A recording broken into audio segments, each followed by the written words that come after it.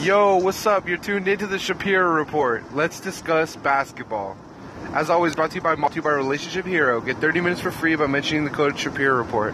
Alright, yo, check it out. The Warriors played a good game today against the Indiana Pacers, but the Pacers had the playoff intensity of a team that's right there on the 4 or 5 seed, kind of looking into the 3 seed, and you got the Cavs, and you got the Philadelphia 76ers right there battling, jockeying for position with the Wizards, along with the Indiana Pacers.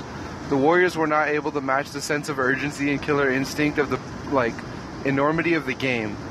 The Warriors are locked into the 2 seed, whereas the Indiana Pacers' whole season accumulated into this one evening, this one game. So the intensity was not matched by the Warriors, and that's why we took a hit. Kevin Durant was not able to hit his threes at all, and he was just slightly off on all of them. He couldn't catch rhythm.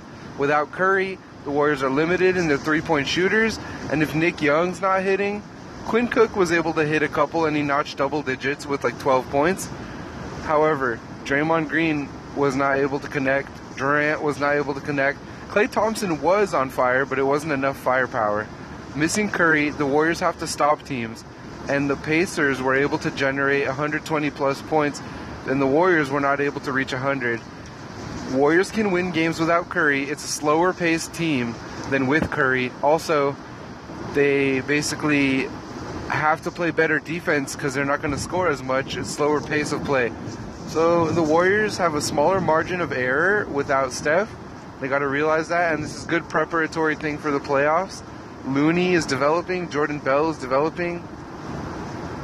Hopefully the Warriors can take care of their next game. They have a tough schedule. They got to still play Utah and guys like that. So stay tuned for next episode. Thanks for tuning in. Shapiro Report.